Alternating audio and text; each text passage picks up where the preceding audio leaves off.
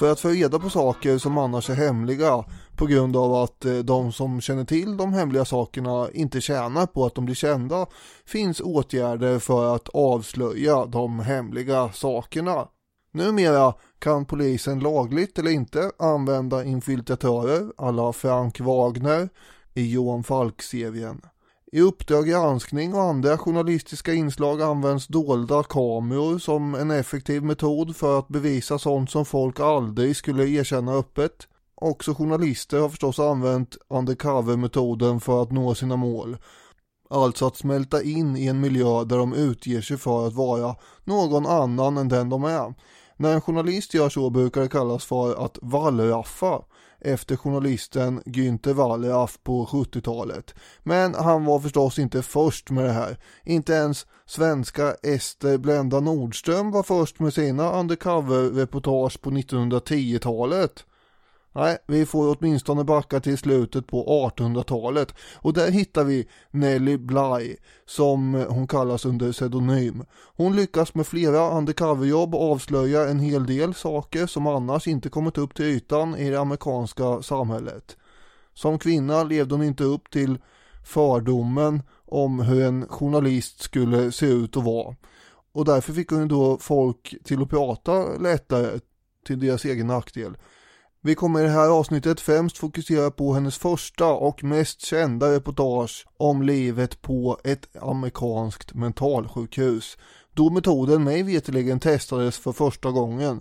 Vi kommer också att ta upp hennes rafflande kapplöpning mot en gigantisk litterär gestalt när hon försöker ta sig runt jorden på under 80 dagar. Så här går det undan. Häng med!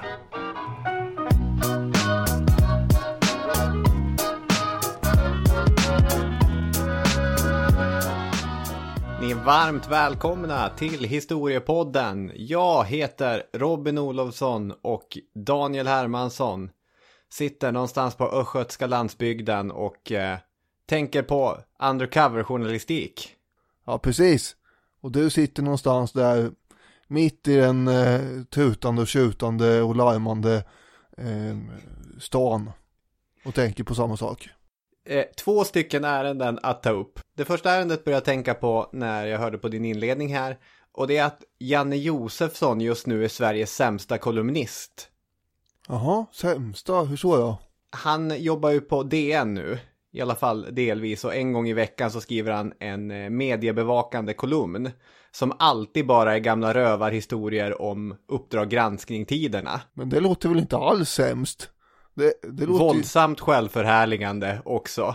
Till exempel om att filma med dold kamera. Där jämförde han sina bästa Uppdrag granskning gräv med den nya Borat-filmen.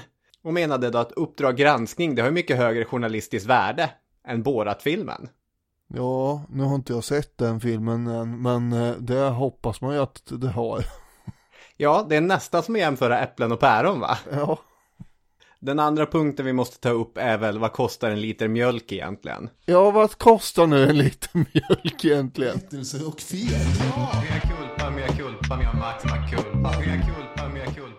Likadant häromdagen, Lisbeth skickade ner han i affären och köpa en liter mjölk, va? 2,15 för en liter mjölk, skrek han till expediten där. Vad kostar ett paket mjölk? Ja, det har jag hyfsad koll på. Den kostar 19, 20, 21 kronor och sånt där. Ja, det har jag inte heller en aning om knappt. Är det så dyrt? Men vad Karl den 12:s likfärd, Gustav Cederströms kända tavla kostar, det har jag ingen aning om. Det var det jävla. Det där blev ingen succé. Jag har ingen aning. Och det som är absolut jobbigast med det är att jag avslöjar ju, jag vet inte, någonting lite grann om min värld. Att det är helt naturligt att beställa 1 liter ekologisk laktosfri mjölk från Mathem eller mat.se eller liknande och betala 19,50 litern. Ja, det har ju inte riktigt, vad var det du skrev där när vi höll på att håna det här i kompiskretsen i veckan på Snap chat. Du skrev någonting, man har kanske inte fötterna i myllan längre. Nej, där kände jag mig faktiskt. Det är inte ett dugg bättre än Olof Palme här. Nej, men jag avrundar ju åt fel håll i alla fall.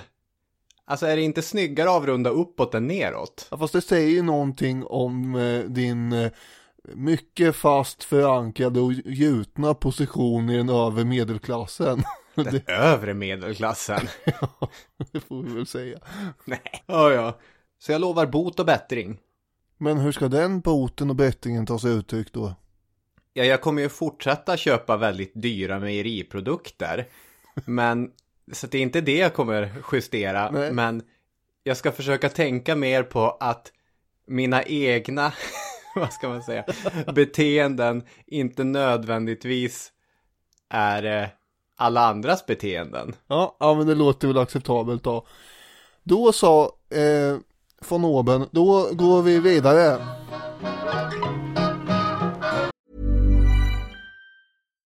Millions of people have lost weight with personalized plans from Noom. Like Evan, who can't stand salads and still lost 50 pounds. Salads generally for most people are the easy button, right? For me, that wasn't an option.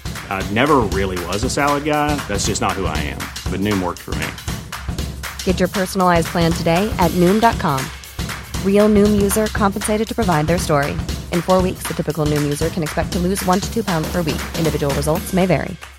One size fits all seemed like a good idea for clothes. Nice dress. It's a t-shirt. Until you tried it on. Same goes for your healthcare. That's why United Healthcare offers a variety of flexible, budget-friendly coverage for medical, vision, dental, and more. So whether you're between jobs, coming off a parent's plan, or even missed open enrollment, you can find the plan that fits you best. Find out more about United Healthcare coverage at uh1.com. That's uh1.com. Planning for your next trip? Elevate your travel style with Quince. Quince has all the jet-setting essentials you'll want for your next getaway, like European linen, premium luggage options, buttery soft Italian leather bags, and so much more. And is all priced at 50 to 80% less than similar brands. Plus, Quince only works with factories that use safe and ethical manufacturing practices. Pack your bags with high-quality essentials you'll be wearing for vacations to come with Quince. Go to quince.com/pack for free shipping and 365-day returns.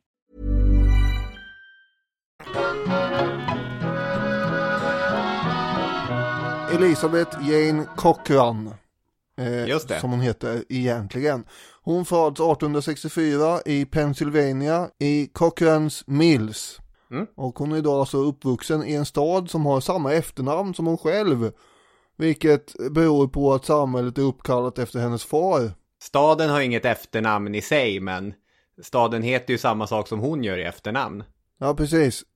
Jag menar inte att stan har ett efternamn, jag menar att de har samma namn. Ja. Och Michael Cochran, som då är hennes pappa, var en förmögen företagare, stor markägare och domare. Från första äktenskapet som han hade han samlat ihop 10 barn. Han hade fått 10 barn och sen gifte han om sig och fick 3 barn till. Varav Elisabeth då är 13:e barnet. Och vi kan väl kalla henne för Nelly, för det är det hon kommer att bli känd under. Men man kan säga att han var en riktig patriark. Och har man 13 barn och ett helt samhälle uppkallat efter sig, då är man där. Ja, så är det ju. Men han dör 1870 ganska plötsligt och tyvärr så var väl inte det här testamentet helt i sin ordning. Och på något sätt så kommer hans nya familj att komma i kläm här.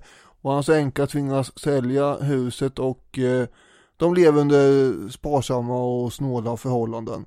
Sen gifte hon om sig då, alltså Nellys mamma, med en karl som var både våldsam och alkoholiserad.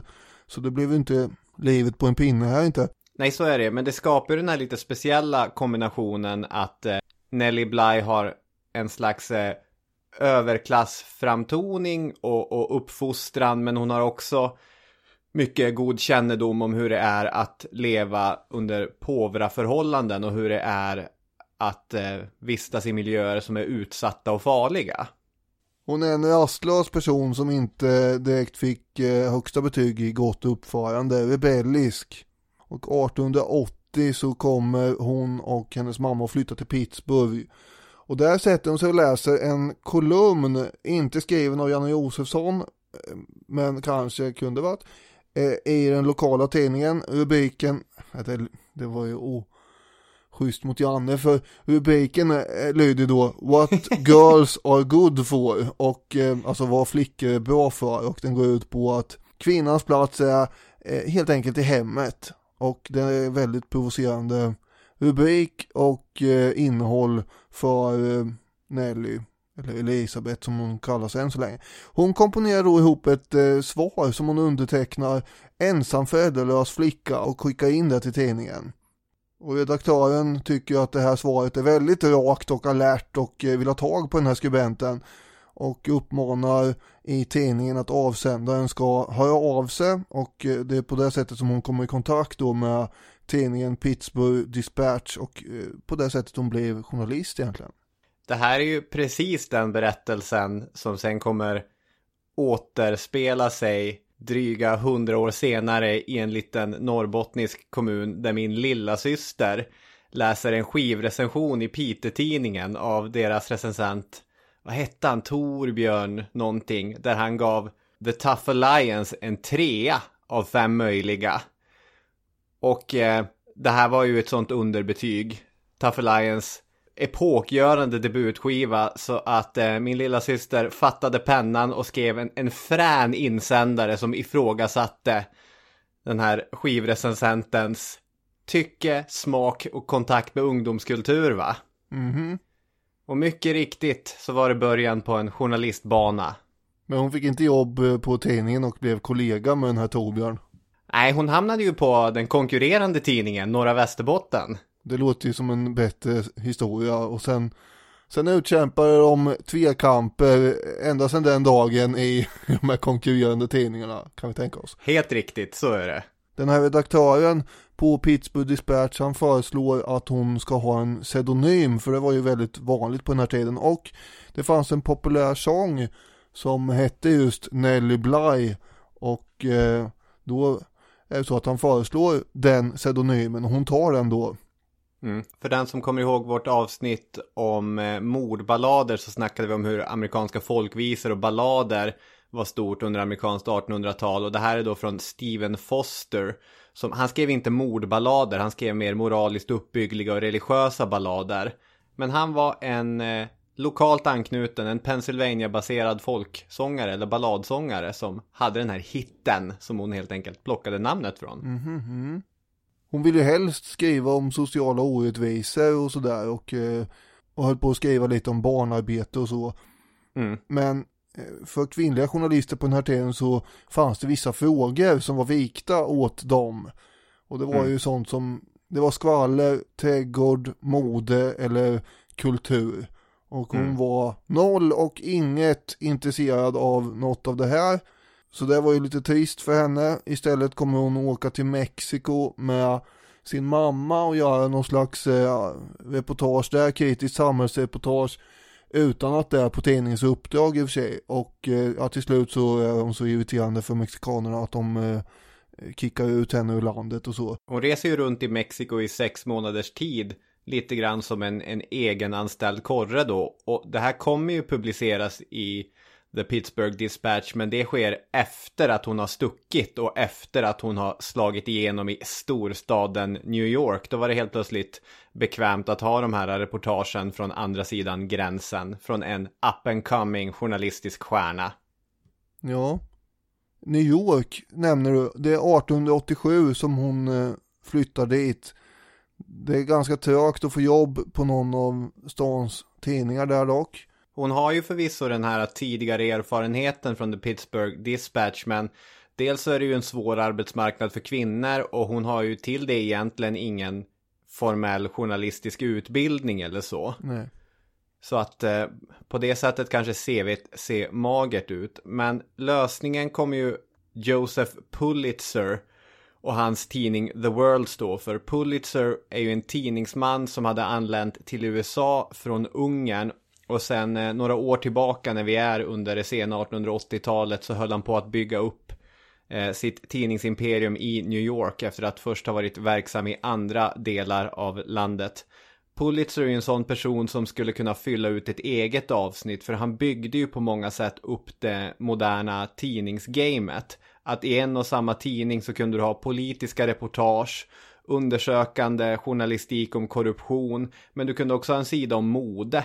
En sida som publicerade tecknade serier. Oj. Och en massa annat. Det är den här blandningen av information och underhållning som väl är stilbildande än idag på många sätt. Mm. Hon kommer ju få till ett möte med redaktören för The World och den här New York-tidningen. Och den episoden brukar berättas på det här sättet att hon har förberett en noggrann pitch som är ungefär: skicka mig till Europa, boka in mig på mellandäck och låt mig rapportera om hur det faktiskt är för alla europeiska migranter som kommer till USA. Italienarna, irländarna och svenskarna. Hur är deras resa över till Atlanten och hur är mottagandet? Vilket ju, det är en ganska bra pitch. Det hade väl blivit ett intressant reportage. Men redaktören tycker att det är för svårt och kanske för dyrt för en nykläckt journalist och kommer då med motförslaget: men varför inte försöka få dig inlagd på ett mentalsjukhus eller ett madhouse med dåtidens lingo, ett dårhus. Mm. Det här är inte vilket dårhus som helst. Det är Blackwell Island, alltså en ö som ligger i East River i New York. Eller det är isolerat från stan av den här floden ju. Och det här är ju lite som en provanställning egentligen, känns det som. Att om du gör det här bra, då kan du nog räkna med att få jobb här. Just det, hon är en medlem av prekariatet. Det är gig-ekonomi för Nellie Bly. Gig-ekonomi, ja. Hon är 23 år gammal när hon tar det här jobbet i alla fall. Och oavsett hur det kommer att gå så får hon ju förstås då löfte om att en av tidningens advokater ska få ut henne därifrån om 10 dagar. Och det är ju högst relevant. För annars är man i regel inspärrad på Blackwell Island resten av livet om man hamnar där. Hon har ju ingen aning egentligen om hur sinnessjukdom tar sig uttryck eller hur det ser ut när hon säger ja till det här uppdraget med stor entusiasm. Just det. Hon skriver i sitt reportage: tyvärr var min bekantskap med de utsatta fattiga mycket ytliga. Samt, jag hade aldrig befunnit mig i närheten av en sinnessjuk person i mitt liv och hade inte den minsta idén om hur de betedde sig. Nej, hon har ingen plan på hur hon ska ta sig in där heller egentligen. Och hon måste alltså lösa det här genom att övertyga samhällets institutioner om att hon borde sitta inburad för att hon är inte lämplig att ha ute.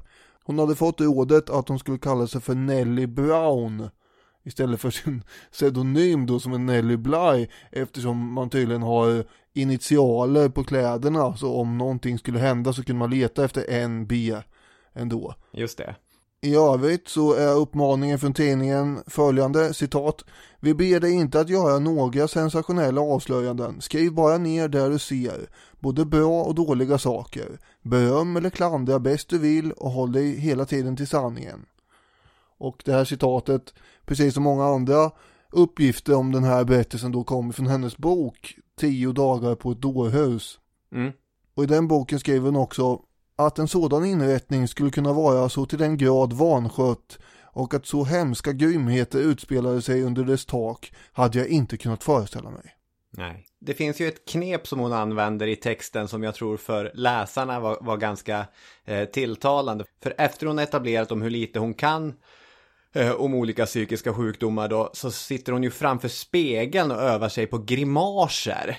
Sliter sig i håret och förvränger sitt ansikte och i tidningens texter så återges det här med teckningar så man ska kunna ställa sig in hur den här annars respektabla medelklass eller till och med överklass skolade kvinnan övar sig på att vara lite galen.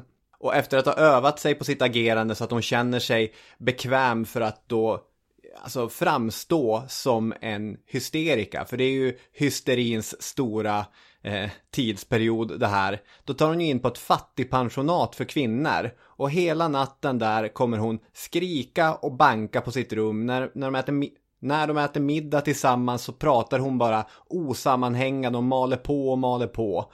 Hon beter sig galet. Men som du säger, tillhufsat hår och maniskt stirrande blick. Och det här gör ju att de andra på stället blir rädd för henne. Och det kan man ju begripa. Hon mumlar också hela tiden någonting om att hon har tappat sina koffertar. Och så frågar hon alla hon ser om de har sett hennes koffertar.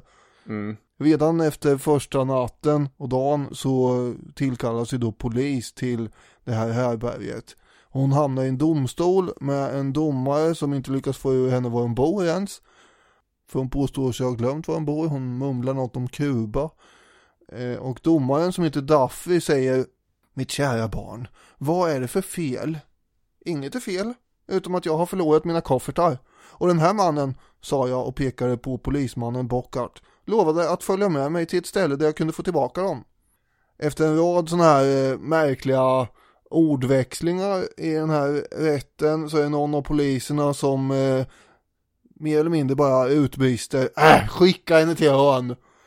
Och domaren han bestämmer sig då för att skicka Nelly till ett sjukhus där man ska undersöka hennes psykiska tillstånd mer, alltså en avdelning för sinnessjuka. Precis, hon ska vidare på utredning. Ja. Det är intressant det som händer där vid domstolen. Det finns ju en konkurrerande New York-tidning som blir varse om domstolsärendet och uppmärksammar det i en notis där det står: en modest, tilltalande, välklädd 19-årig ung kvinna som uppgav namnet Nellie Brown beordrades igår av domare Duffy att genomgå psykiatrisk undersökning. Omständigheterna som omgav henne indikerade att hon möjligen kan vara hjältinnan i en intressant berättelse. Vilket ju är intressant. Det finns tidiga indikationer på att hon inte riktigt ses med samma ögon som vem som helst annars som blir intagen i systemet. För hon säger något om Kuba och hon försöker prata spanska. Antingen är väl det ett försök att verkligen spela galen då. Att här är en vit kvinna från Pennsylvania som säger att hon har sina koffertar på Kuba och pratar bruten spanska. Eller så är det ett riktigt försök att framstå som att Nellie Brown i själva verket skulle ha kommit från Kuba. Oavsett vilket så både den här journalisten som är där och tänker vad är det här för intressant hjältinna, och domare Duffy ser ju på henne med lite blida ögon, för domaren säger något annat, nämligen: jag är övertygad om att hon är någons älskling. Jag tror någon letar efter henne, så jag ska vara snäll eller mild mot henne. För hon ser ut som min avlidna syster. Och det snälla i det här avseendet är då att skicka henne vidare till The Insanity Expert, som han kallas i Nellie Bly's artikel. En herre i frack och monokel som ska undersöka hennes psykiska välbefinnande.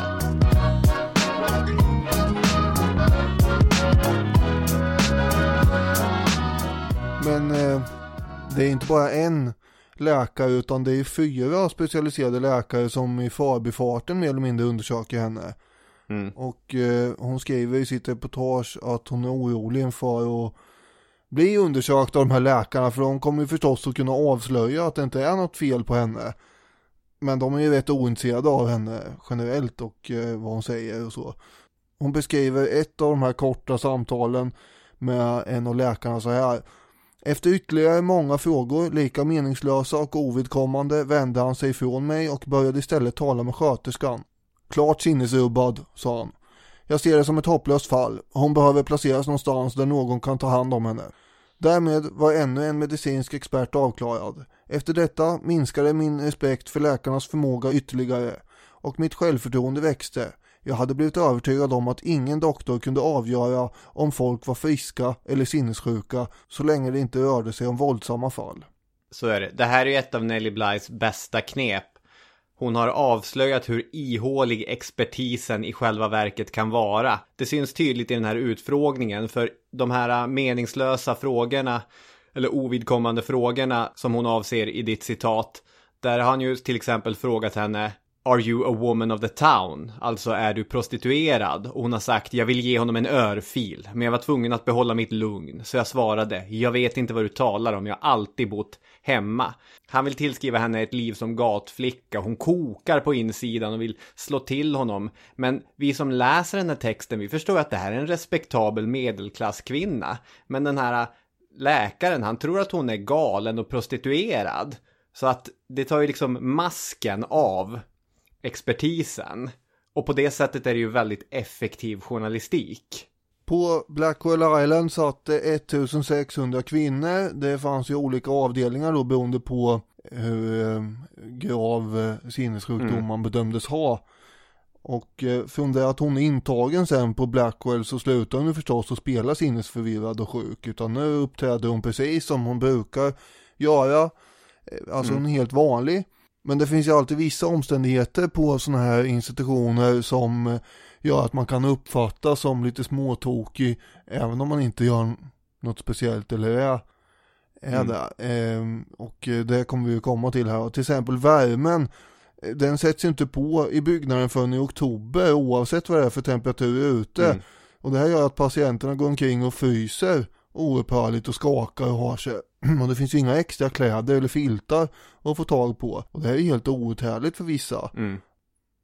Och hon oroar sig förstås för själva tillvaron på sjukhuset och skriver att jag visste att jag var frisk och att jag hade en försäkran om att jag skulle bli befriad inom några dagar. Ändå kände jag en skarp stickande smärta i hjärtat. 4 sakkunniga läkare hade förklarat mig vara sinnessjuk och jag hade blivit inspärrad bakom lås och bom utan nåd på ett dårhus. Jag hade inte blivit instängd i avskildhet utan måste dag och natt vistas tillsammans med oresonliga, snattrande galningar. Jag måste både sova och äta tillsammans med dem. Och bland de här 1600 kvinnorna så finns ju liksom hela spannet från människor som har allvarlig schizofreni till människor som kanske bara har ett beteende som faller utanför idealer och normer. Det finns ju en liksom lite en egenhet av att patologisera eller sjukdomsförklara beteenden under den här tiden också. Så att det är ju, vad ska man säga, en brokig skara som Nellie Bly har hamnat ibland. Ja, alltså hon menar ju att hon träffar på inte så få som verkar vara lika friska som hon själv. Det är någon kvinna där som har hamnat där för att hennes man har misstänkt att hon var otrogen. Och någon är överarbetad och går runt och tror att hon är på ett vilohem. Och några är bara helt enkelt tysktalande. Och eftersom ingen har bytt sig om att översätta vad de säger så har de hamnat på Blackwell Island. Ja. Och sådär. Ja, det är ju ganska tragiskt hela den här historien. Och det får ju en att tänka såklart på Hjalmar Söderberg.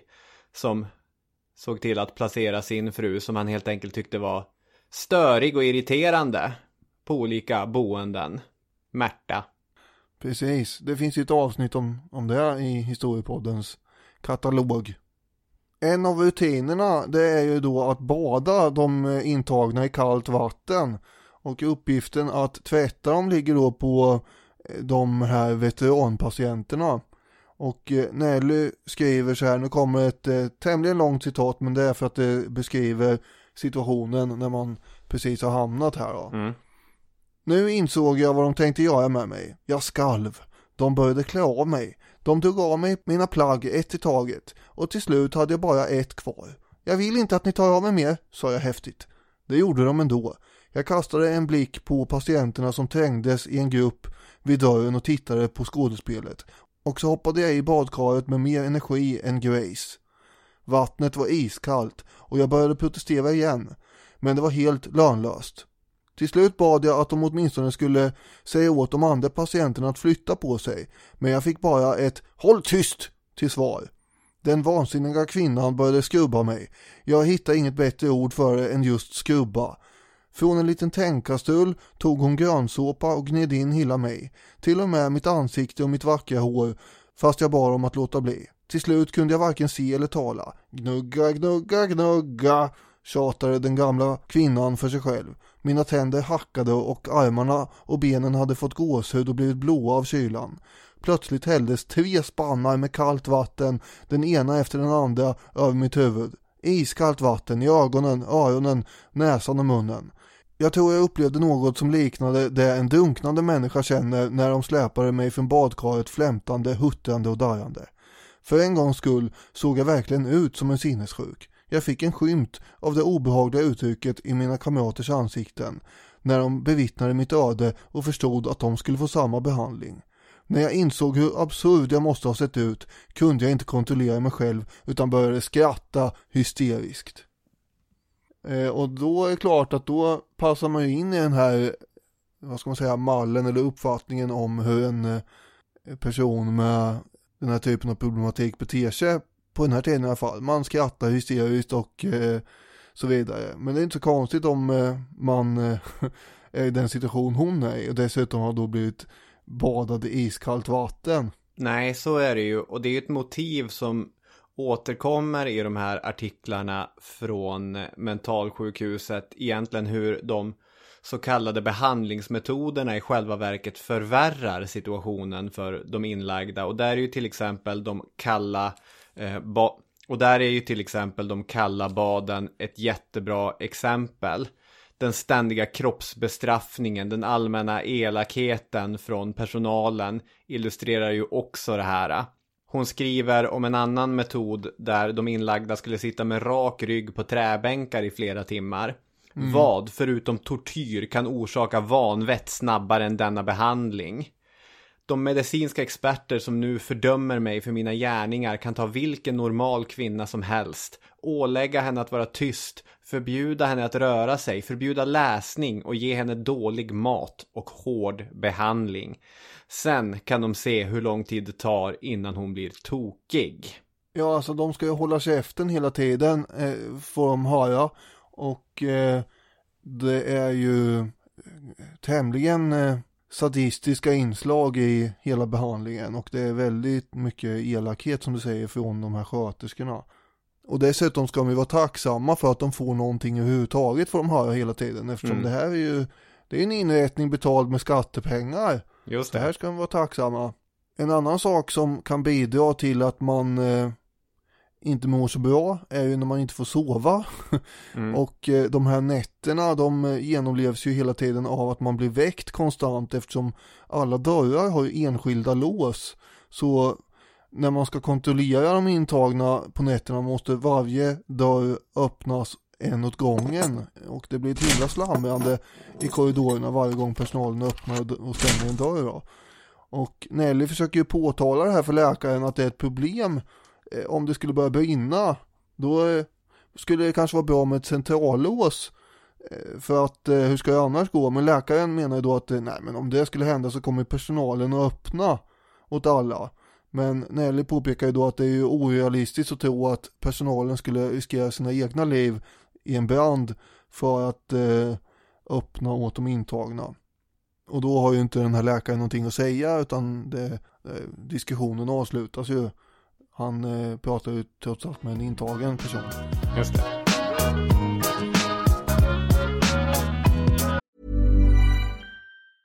Ready to pop the question? The jewelers at BlueNile.com have got sparkle down to a science with beautiful lab-grown diamonds worthy of your most brilliant moments. Their lab-grown diamonds are independently graded and guaranteed identical to natural diamonds, and they're ready to ship to your door. Go to BlueNile.com and use promo code LISTEN to get $50 off your purchase of $500 or more. That's code LISTEN at BlueNile.com for $50 off. BlueNile.com, code LISTEN. Many of us have those stubborn pounds that seem impossible to lose, no matter how good we eat or how hard we work out. My solution is PlushCare.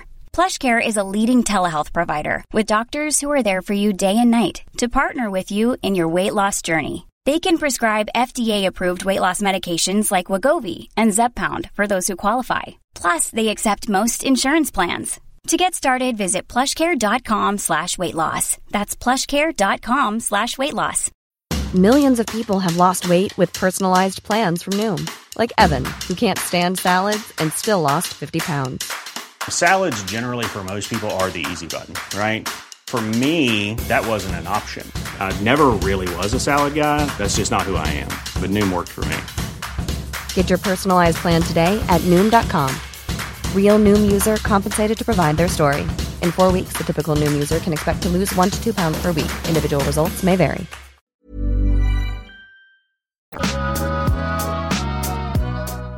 Efter att ständigt ha blivit väckt hela natten igenom så tvingas de här patienterna upp varje morgon 5:30, och sen får de då vänta i 1,5 timme eller 1 timme och 45 minuter till och med innan det är frukost. Och det här med maten som du var inne på är inte särskilt angenäm upplevelse heller. Det är inte så att man sitter och väntar och längtar efter att få mat på det här stället. Nej. Jag var hungrig, men det gick helt enkelt inte att få ner maten. Jag bad om bröd utan smör och det fick jag. Jag kan inte komma på någonting med samma smutsiga hemska färg som det brödet. Det var hårt och delvis inget annat än torkad deg. Jag såg en spindel i min brödskiva så jag åt den inte. Jag försökte med blandningen av havregryn och melass, men smaken var skämd. Så det vattnas väl inte i munnen, antar jag.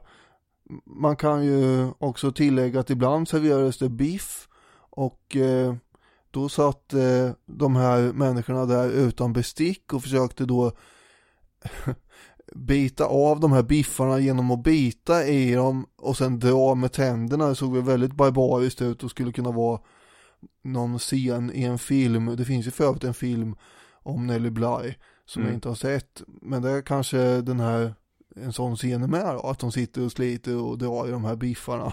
Just det. De här texterna, de gör ju två saker väldigt tydliga. Det ena var som vi pratade om med experterna som skickade Nellie Bly dit och som även syntes i ditt citat när hon diskuterar brandsäkerhet, att författaren Bly avslöjar ju expertisens tomhet. Det är det ena benet som journalistiken verkligen visar. Och det andra, vilket dina citat mycket tydligt har redogjort för, är ju att hon blottlägger vilken social misär som faktiskt förekommer inom denna av staten finansierade verksamhet. Och det är inte så att det råder en väldigt stor brist på resurser eller mat här.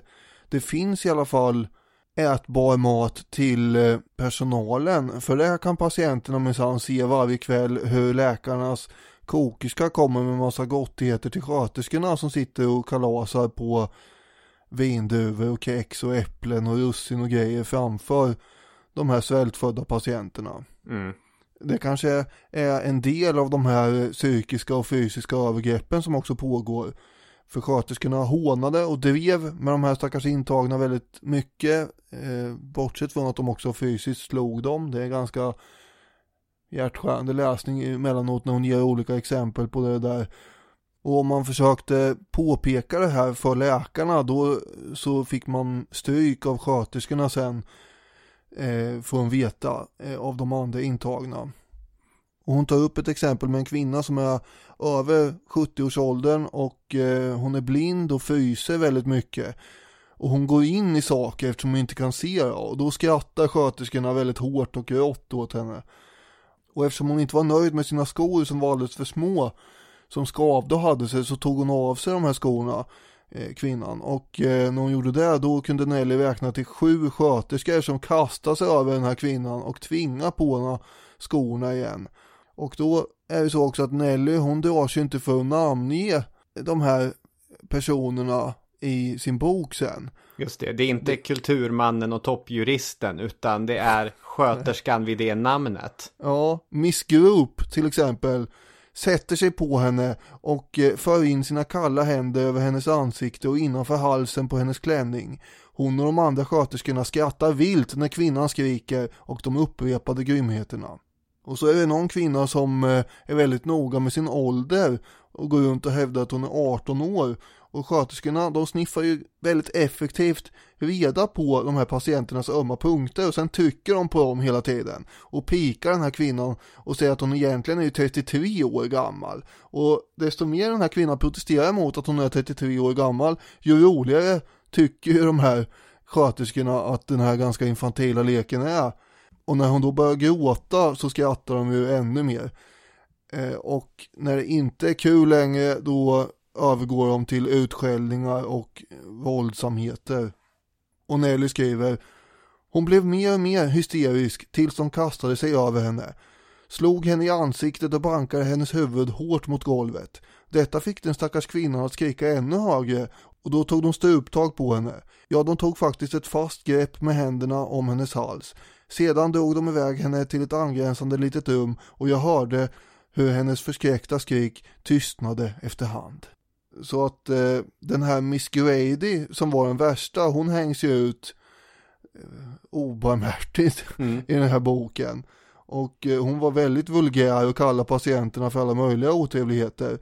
Och fyllde varenda mening proppfull med svordomar som var värre än vad Kapten Haddock någonsin kunde ha tänkas koka ihop. Och Nellie råkade också ut för de här svordomsattackerna. Och hon hade haft ett långt samtal med en läkare vid ett tillfälle och försökte då få ett friskhetsintyg, eller alltså hon begärde en ny undersökning och sådär. Hon berättade om hela den här vanvården för läkaren och sa också att det finns andra kvinnor här som också är friska. Men jag kan tänka mig att det är inte helt ovanligt att intagna hävdar att de är friska och därför så trodde man ju inte på henne här då, förstås. Det slutar i alla fall med att Nelly förflyttas till en annan avdelning och då träffar hon Miss Grady innan det ska hända och hon skriver så här: efter att ha kallat mig de mest vidriga och hädiska saker en kvinna någonsin kan komma på, sa hon att det var tur för mig att jag blev förflyttad. Annars skulle hon ha gett igen för att jag berättat om allt så utförligt för Dr. Ingram. Du din jävla slampa, du minns inget alls om dig själv, men när du skvallrar om oss andra för Dr. Ingram, då kommer du minsann ihåg minsta detalj. Till slut då, efter 10 dagar så kommer en advokat från tidningen som ska befria Nellie Bly från Blackwell och hon kommer ut därifrån med motiveringen att hon ska skötas av släktingar i hemmet. Så när hon skrivs ut så tror ju fortfarande läkarna på Blackwell att hon är sinnessjuk. Men det är ju totalt överbelagt på det här mentalsjukhuset, så man är glad så fort någon annan kan tänkas ta hand om patienterna, så hon blir utskriven. Och när de här texterna börjar publiceras i serieform då, det kommer en ny text hela tiden, så blir de mycket snabbt populära också. Det märker man inte minst genom att den första texten som publiceras, där står Nellie Blys namn i bylinen, medan rubriken är någonting i stil med att kvinna blir inlagd på mentalsjukhus frivilligt. Men redan i andra texten har intresset växt så mycket runt just Nellie Bly så att då har själva namnet, hennes namn Nellie Bly, vandrat upp i rubriken och där skulle det stanna sen, så att det blir ju ett bra surr kring Nellie Blys rapportering från Blackwell. Bra surr. Jag tycker det. Och den här uppståndelsen leder ju till att en instans som heter The Grand Jury börjar ställa frågor till henne om den här tiden på Blackwell. Och så följer då en bunt inspektörer med henne ut till ön igen. Men vid det laget har de här texterna då tröskats runt i stan och man har väl fått lite kalla fötter. Ja, inte bara på grund av att det var förbannat kallt på Blackwell, utan för att man tänkte, oj, hur ska det här gå nu? Så då hade man avskaffat de värsta avarterna och en del sådana här sadistiska sköterskor hade fått sparken eller förflyttats och sådär. Men inspektörerna tog det ändå på hennes vittnesmål och bestämde sig då för att nu behövs det förändringar. Och de förändringar som hon har föreslagit ska ju då genomföras. Bland annat så blev resultatet att New York ökar anslagen till Blackwell med $1 million, vilket är mycket pengar här då. Det här blir ju början på en ny typ av journalistik där. Ja, verkligen. Jag tänkte först bara att man kort kan dra den jämförelsen som Peter Nyberg, gymnasielärare som har skrivit en understreckare i Svenska Dagbladet om Bly gör. Han börjar tänka på Anna Odells konstprojekt Okänd kvinna 2009 34 97 01 som verkar i samma tradition. Odell, det här kommer man ihåg, hon låtsades ju 2009 som en del av ett arbete på Konstfack att få en psykos på Liljeholmsbron. Just det. Och så sen blev hon förd till Sankt Görans och inlagd över natten. Skillnaden är kanske att Odell inte gick lika långt faktiskt. Dagen efter så berättade hon ju att det här är ett konstprojekt. Medan Bly förvisso slutade spela galen eller hysterisk, men inte berättade att hon var där i egenskap av journalist. Utan den charaden upprätthöll hon ju. Men det är ju en intressant likhet. Man får säga att du gör citattecken varje gång du säger ordet galen här, ser jag. Ja, det gör jag. Jag tänker att citattecknen hörs i min röst. Det gör de inte. Men nu har jag påpekat det i alla fall. Jag uppskattar det.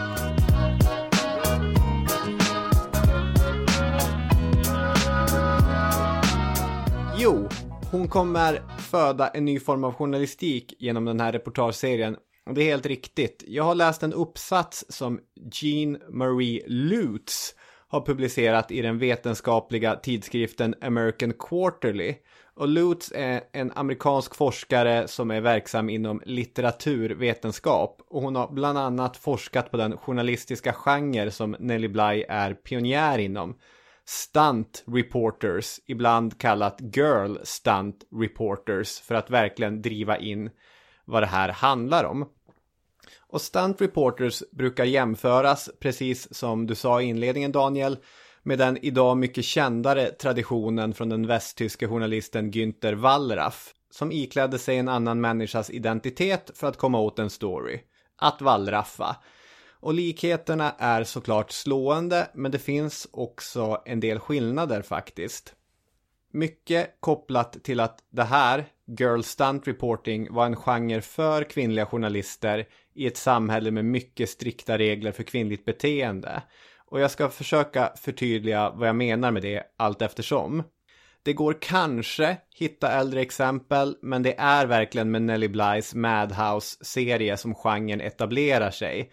Och sen kommer det under hela 1880 och det tidiga 1990-talet bli en populär och vanligt förekommande typ av journalistik. Så här skriver Lutz. Som en hybrid mellan hårda nyheter, objektiva och slående, samt mjuka nyheter, lättsinniga och emotionella, gav stuntrapportering kvinnliga journalister ett tillvägagångssätt för att profitera på den uppmärksamhet som så ofta lades på deras kroppar. Genom att verka som hjältinnor i sina egna berättelser använder de sina kroppar för att inte bara få nyheter, utan skapa nyheter.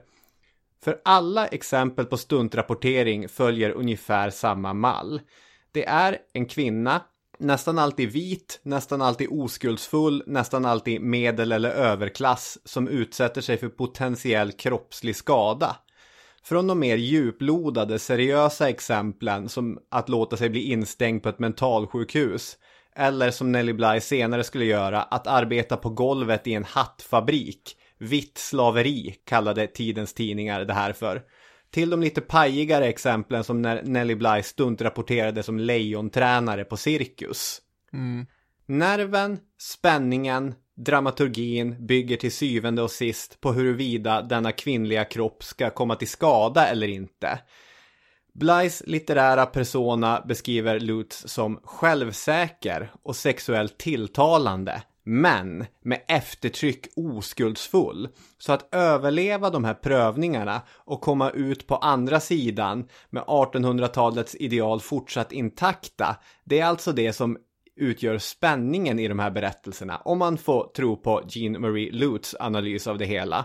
I det fallet du tog till exempel med badet, så tvingar hon klä av sig, hon tvingar bli naken trots att hon absolut inte vill. Hon utsätter sig själv för fara, kroppsligt, fysisk fara, men också för fara när det gäller ärbarhet, kan man säga. Och där kommer ju såklart klass och etnicitet in i det hela. Synen på immigranterna, på afroamerikanerna och så vidare var ju den som horan till den vita medelklassens madonnan. Vilket är varför samtliga stuntreportrar delar samma grundläggande markörer. De är medelklasskvinnor som hamnar i situationer som annars är normala för samhällets bottenskikt. Det är det ena. Men det andra är hur den kvinnliga stuntreporten tar masken av eller avslöjar en expertis. Och det där har vi gett fullt med exempel från Madhouse-serien nu. Men utöver det så var en annan av Nellie Blys mest uppmärksammade reportage när hon besökte ett dispensary, ett slags apotek för stadens trasproletariat. Just det. Och precis som i fallet med mentalsjukhuset så börjar texten med hur hon sminkar sig för att se fattig ut. Och liksom river sönder sina kläder och ska smälta in i den här miljön. Sen går hon till ett sånt apotek och klagar på halsont. Och apotekaren trycker ner henne i en stol och sticker ner ett instrument bryskt i Nellie Blys hals. Hon skriver: han tog ett fast grepp om min haka och förde raskt ner instrumentet i min hals. Just då slog en fruktansvärd tanke mig. Detta var samma instrument han precis innan hade tittat i en annan kvinnas hals med. Och hon hade cancer. UGH, utropstecken, skriver hon. Dina halsmandlar måste skäras av, sa han och la ner det sonderande instrumentet. Jag skulle göra en hel del. Ohälsosamt mycket faktiskt för en story. Men jag avstår inte ifrån en halv halsmandel, skriver Nellie Bly. Nej.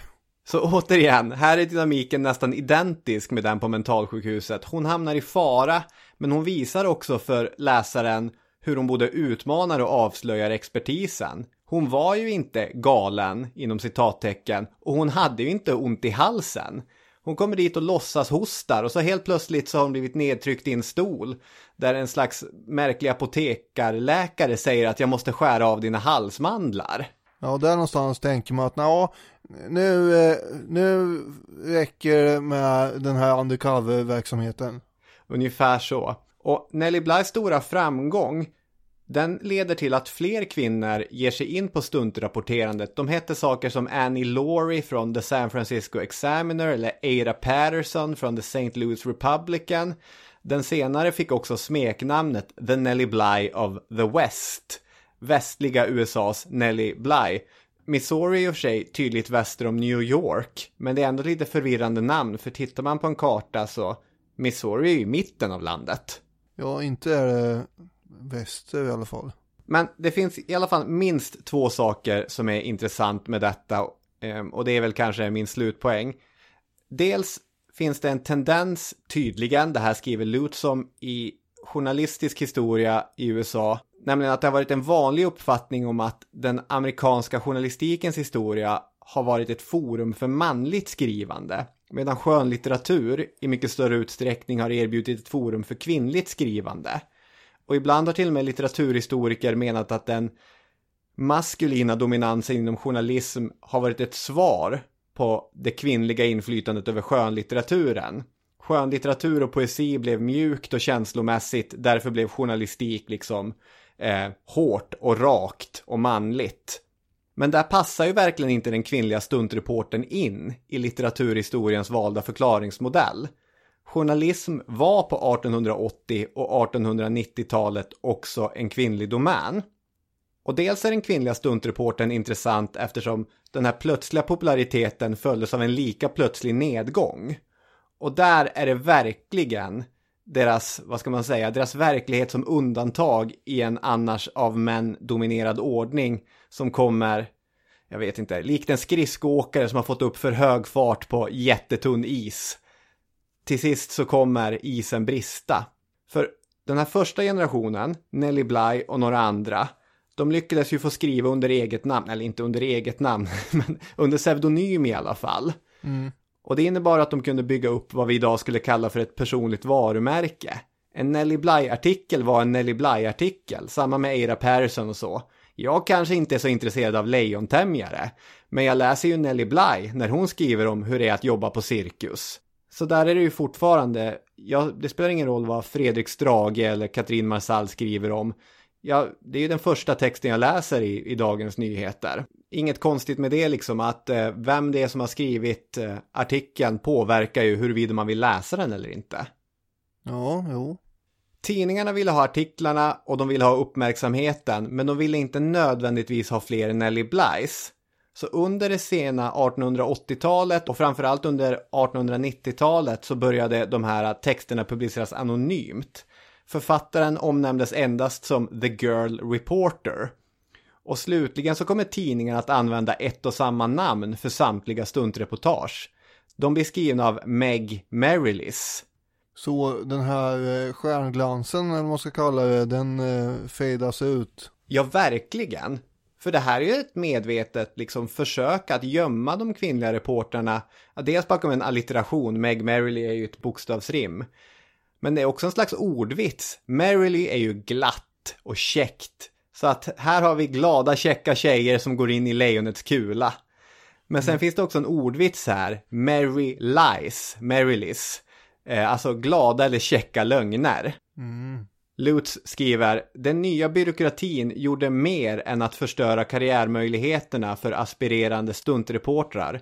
Den vådasköt själva stuntrapporterandet genom att påtvinga ett grupptänk på en genre som byggde sin popularitet på individuella reaktioner och rapporterande.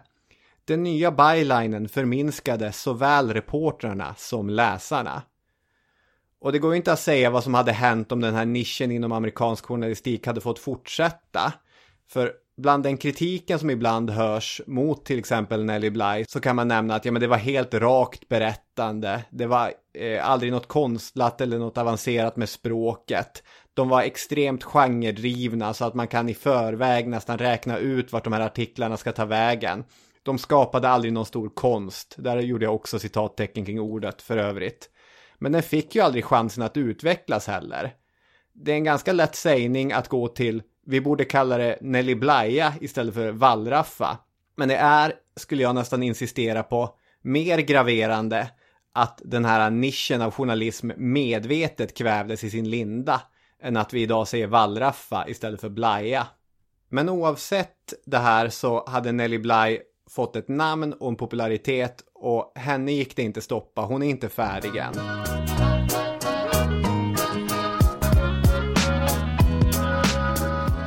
Som sagt, hon kommer att tuffa vidare och nu kommer hon också bli internationellt känd när hon ger sig på försöket att resa jorden runt på mindre än 80 dagar 1889. Inom den akademiska världen så är det 10 dagar på mentalsjukhusreportagen som har väckt mest intresse. Men inom den rent populärhistoriska follan så det är ju det här i ögonfallande stuntet att resa jorden runt, utmana Jules Vernes karaktär som har varit absolut mest uppmärksammat. Ja, det är det här fiktiva rekordet som den lika fiktiva Phileas Fogg genomför i jorden runt på 80 dagar som Jules Verne har skrivit. Och hon har ju då läst boken och fått någon slags oemotståndlig önskan att själv försöka göra det här och på riktigt. Jag läste ju den här jorden runt på 80 dagar första gången när vi gjorde våran turné under hösten 2019. Just det, du gick omkring med den boken då. Vad tyckte du om den? Jag har inte läst den sen, jag vet inte, 7:an, 8:an kanske, tidigt i högstadiet. Ja, det är ju oftast i den åldern man brukar läsa den här boken, har jag en känsla av. Men jag tänkte att den måste man ju ha läst. Så då, ja, men det är ju spännande. Man förstår att den föll många på läppen i samtiden. Och även nu för tiden i och för sig. Det är en vadslagningssituation va? Phileas Fogg skroderar inför de andra herrklubbsmedlemmarna att jag kan minsann åka jorden runt och de säger bevisa det. Ska minsann göra. Ja, han sitter väl och jäser i oxblodsröda fåtöljer där på den här reformklubben och så diskuterar de om det här hur snabbt man kan åka jorden runt och så slår de vad då 20 000 pund om det är möjligt att ta sig runt på 80 dagar eller inte. Och till saken har väl då att det är så att det har försvunnit 50 000 pund från någon bank några dagar tidigare. Och när folk då åker igenom Suezkanalen så är det en polisman eller en detektiv som heter Fix som får för sig att signalementet på tjuven passar den här Fogg som man har sett där i Suez. Och sen försöker han då följa efter Fogg och hans franska betjänt Passepartout utan att avslöja att han är detektiv egentligen, och han följer efter egentligen runt hela jorden. Han väntar på att han ska få en häktningsorder telegraferad till sig någon gång när de är på så att säga brittiska imperiets mark. Ja. Och det händer en massa spännande saker och det är en ständig kamp mot tiden här. Lite som någon form av modern actionfilm med tidspress. Jag tänker Gone in 60 seconds med Nicolas Cage kanske. Just det, absolut. Fast i global och viktoriansk miljö då. Och det är väl en viss skillnad i att Phileas Fogg försöker inte sno en massa bilar eller hästvagnar här, utan jämförelsen ligger väl mest i att det är en tidspress kanske. Det är ju ett jättebra dramaturgiskt knep. Det skapar ju spänning. Det är en klassiker det här. Och Nellie Bly, hon vill alltså slå den här tidsgränsen in real life. Och när hon då presenterar det här förslaget för sin redaktör John Cockerill, så är han intresserad av idén. Det här låter spännande, men han är också djupt förfärad inför tanken på att släppa iväg en kvinnlig reporter på en resa jorden runt. Sånt förekommer helt enkelt inte. Strider mot alla normer och är totalt livsfarligt ju. Så är det. Och här skulle man då kunna hävda att han är förfärligt gammaldags förstås. Varför skulle inte det här funka? Ja, det är klart han är gammaldags, men det är ju också gammaldagsa tider. Alltså 1889 när de pitchar den här idén så reser ju inte kvinnor utan manligt sällskap. Så han är ju dels påverkad av sina ideal, men han har också svårt att se runt rent praktiska ärenden. Vem ska bära dina väskor? Ja, för en har ju inte de här hjulen på julväskorna uppfunnits så att säga. Nej, så att, men så här, alltså jag kan ju, man måste ju inte vara supergammaldags för att bli lite orolig. Någon gång för några år sedan så sa en för detta elev att hon skulle åka iväg på en resa till Sydostasien ensam, eftersom den hon skulle åka med hade ställt in. Och då kanske, man kanske är lite fånig, men man blir ju lite, kanske inte förfärad, men man blir orolig. Man tänker att man är lite som någon gammal moster kanske, eller kanske någon patriarkal chefredaktör, jag vet inte, på 1800-talet. Men man bara, helt ensam, nej, du måste ju få med någon i alla fall, kära någon, hur ska det här gå, var inne, tänkte man. Jag till slut löste sig det där, jag har för mig med att hon fick med sig sin pojkvän eller något, och då kunde man väl andas ut, hon är inte helt själv i alla fall där på andra sidan jorden. Är det här konstigt tänkt eller? Jag har nog inte varit lika engagerad i mina elever som du är. Så att det är väl kanske den första grejen jag reagerar på. Nej, men det är helt mänskligt och normalt att oroa sig över människor som man tycker om och bryr sig om och så. Sen, det är ett restips överhuvudtaget. Åk i grupp, åk 2 stycken. Åk inte för stora grupper, då blir det bråk. Men åk i små grupper. Tips från Robin Olofsson. Jag tycker det. Cockerill hotar ju nästan med att låta en man göra den här resan istället. Och då hotar hon tillbaka med att men då går hon till en annan tidning. Och när det gäller det här bagaget som han trodde skulle bli så himla omfattande så blir det ju inte det. Utan hon packar ner väldigt enkla och nödvändiga saker som hon ska ha med sig. Bland annat så tar hon ju med sig sina tofflor. Och det har man ju stor förståelse för. Jag tänkte på, när jag läste hennes packlista, underkläder, hygienartiklar, skrivmaterial, en klänning, en tenniströja, flaska och kopp, 2 kepsar, 3 sjalar, tofflor, nål och tråd samt näsdukar. Att det påminner ganska mycket om hur Daniel Hermansson packar en väska när han ska ut och resa.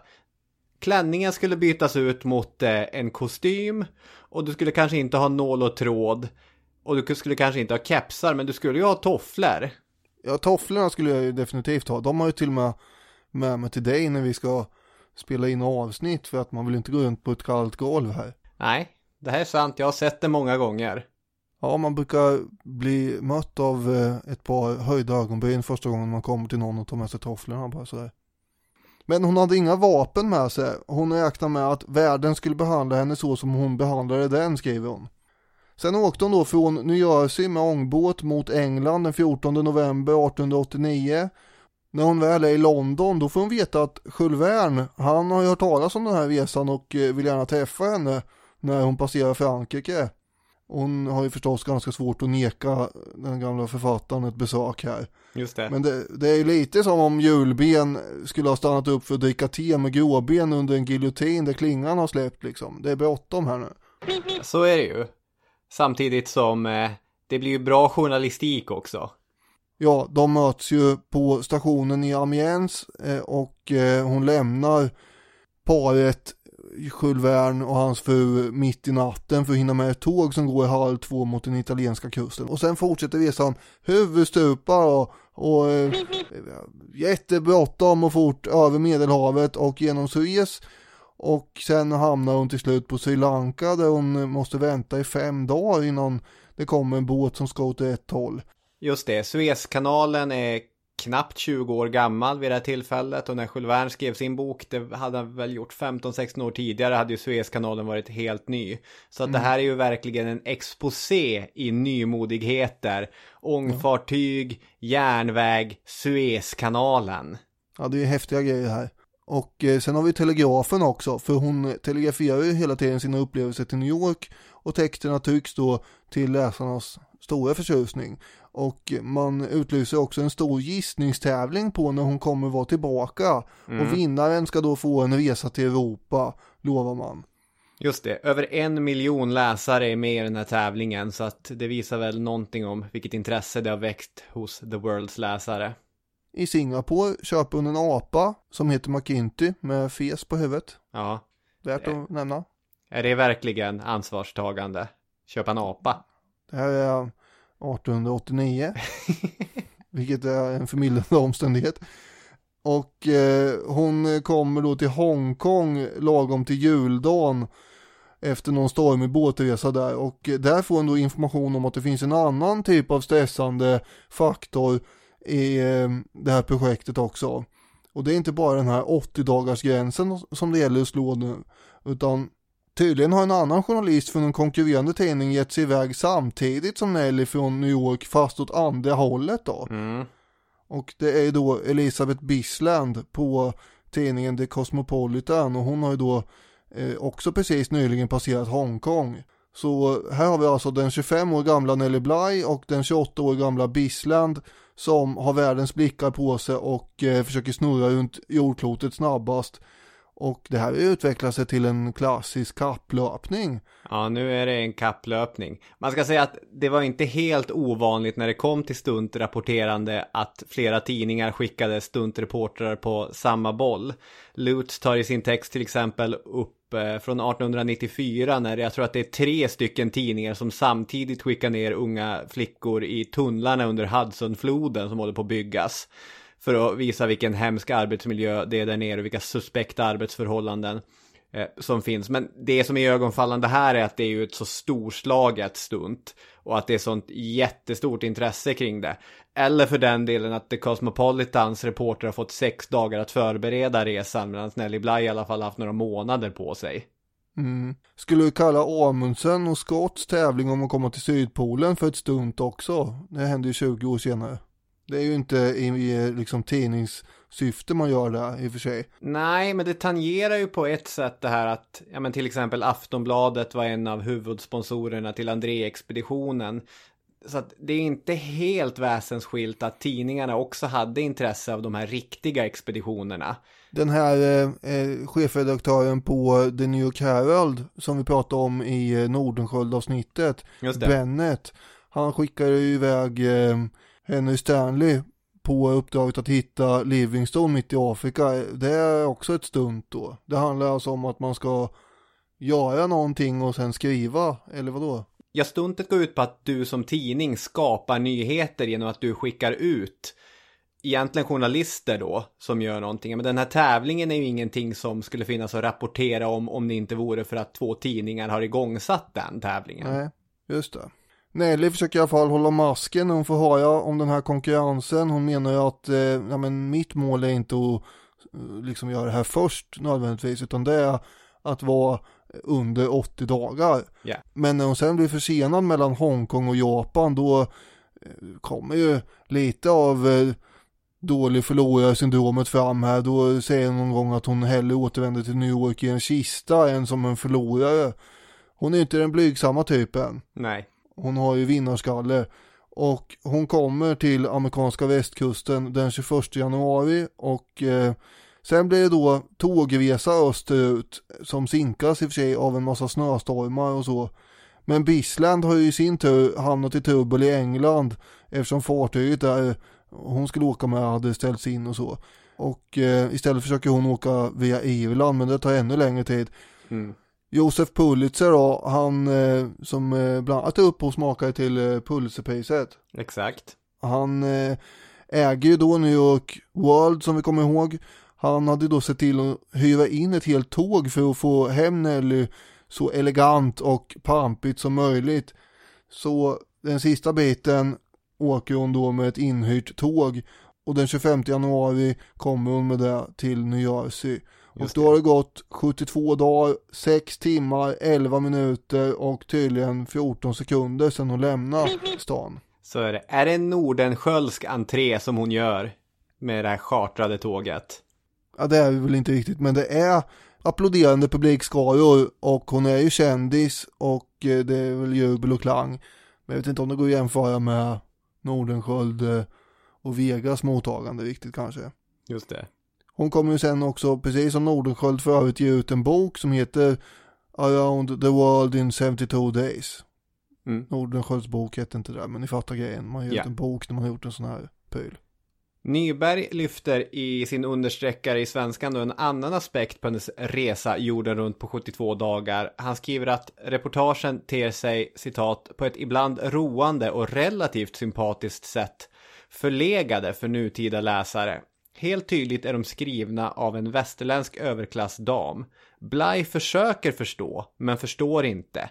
Tidigare har skribentens styrka varit att komma nära och delta i utsatta människors vardag. Medan reportern flackar mellan kontinenterna hinns inte den typen av journalistik med. Och han exemplifierar det med att hon imponeras över hur snabbt kineserna tvättar kläder. Och förklarar det med att, fast det är klart det går snabbt, de har ju själv inga kläder att tvätta. Vilket det är en inkorrekt förklaringsmodell. Där det är en dålig förklaringsmodell från Nellie Bly. Och här tycker jag lite grann att Nyberg för till en viktig aspekt till Blys mest framgångsrika journalistiska projekt som kanske Lutz till exempel missar i sin text. För hon byggde ju sin förklaringsmodell på att stuntreportrarna satte sina kroppar, sin hälsa och sin oskuld på spel i hotfulla miljöer. Vilket är själva konflikten i texterna. Men när Nellie Bly skriver sina bästa reportage på fabriksgolvet eller i mentalsjukhuset så är det här liksom en trojansk häst för att du som läsare ska lära känna verkliga människor som lever i de här bedrövliga omständigheterna. När det bara är själva faran som finns, Nellie Bly, lejontämjare eller Nellie Bly, ensam kvinna i Kina, så blir inte det här lika effektivt. Men kommersiellt och spexmässigt så var ju den här jorden runt-resan en super-megasuccé. Även för Jules Verne för övrigt. Hans böcker blev tryckta på nytt och sålde väldigt bra. Men det var ju också hela tiden väldigt hektiskt att hinna med diverse båtar och tåg och allt möjligt. Och inte Phileas Fogg i boken heller hade väl direkt tid att sitta och insupa kulturen där han tog sig fram. Utan här var det ju väldigt bråttom hela tiden. Ja, och spaningar gjorda i brådska är ju inte alltid de bästa. Nej. Nellie Bly hoppade av stuntreportertåget i rättan tid. 1895 gifte hon sig med Robert Seaman som var en framgångsrik fabrikör med miljoner på bankkontot. Det är ett, i alla fall på pappret, typiskt äktenskap för det högre borgerskapet. Seaman är född 1822, Bly är född 1864. Det finns en viss... Det finns en skillnad där. Ja, det är 40 år. Ja, så är det. Så när han avlider 1904 får hon också chansen att ta över delar av verksamheten.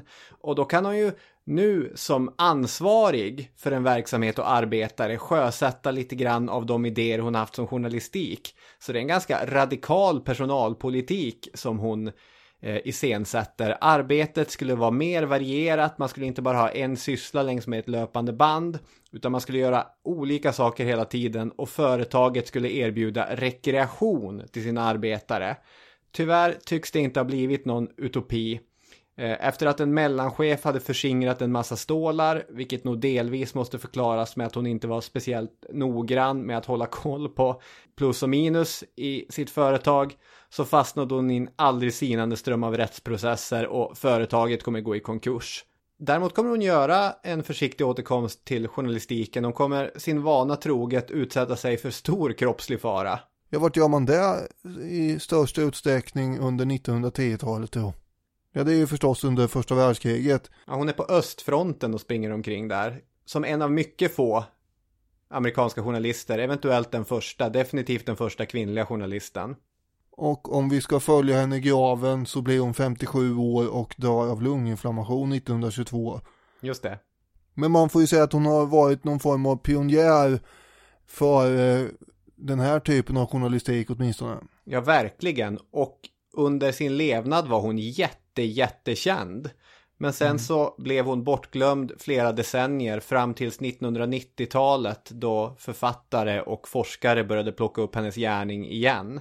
Och nu har även Historiepodden slängt ett förstoringsglas över henne här. Ja, så är det. Intressant liv. Och med det så tackar vi så jättemycket för att ni har lyssnat. Så hörs vi igen om en vecka. Ha det bra. Ha det fint. Hej. Hej hej.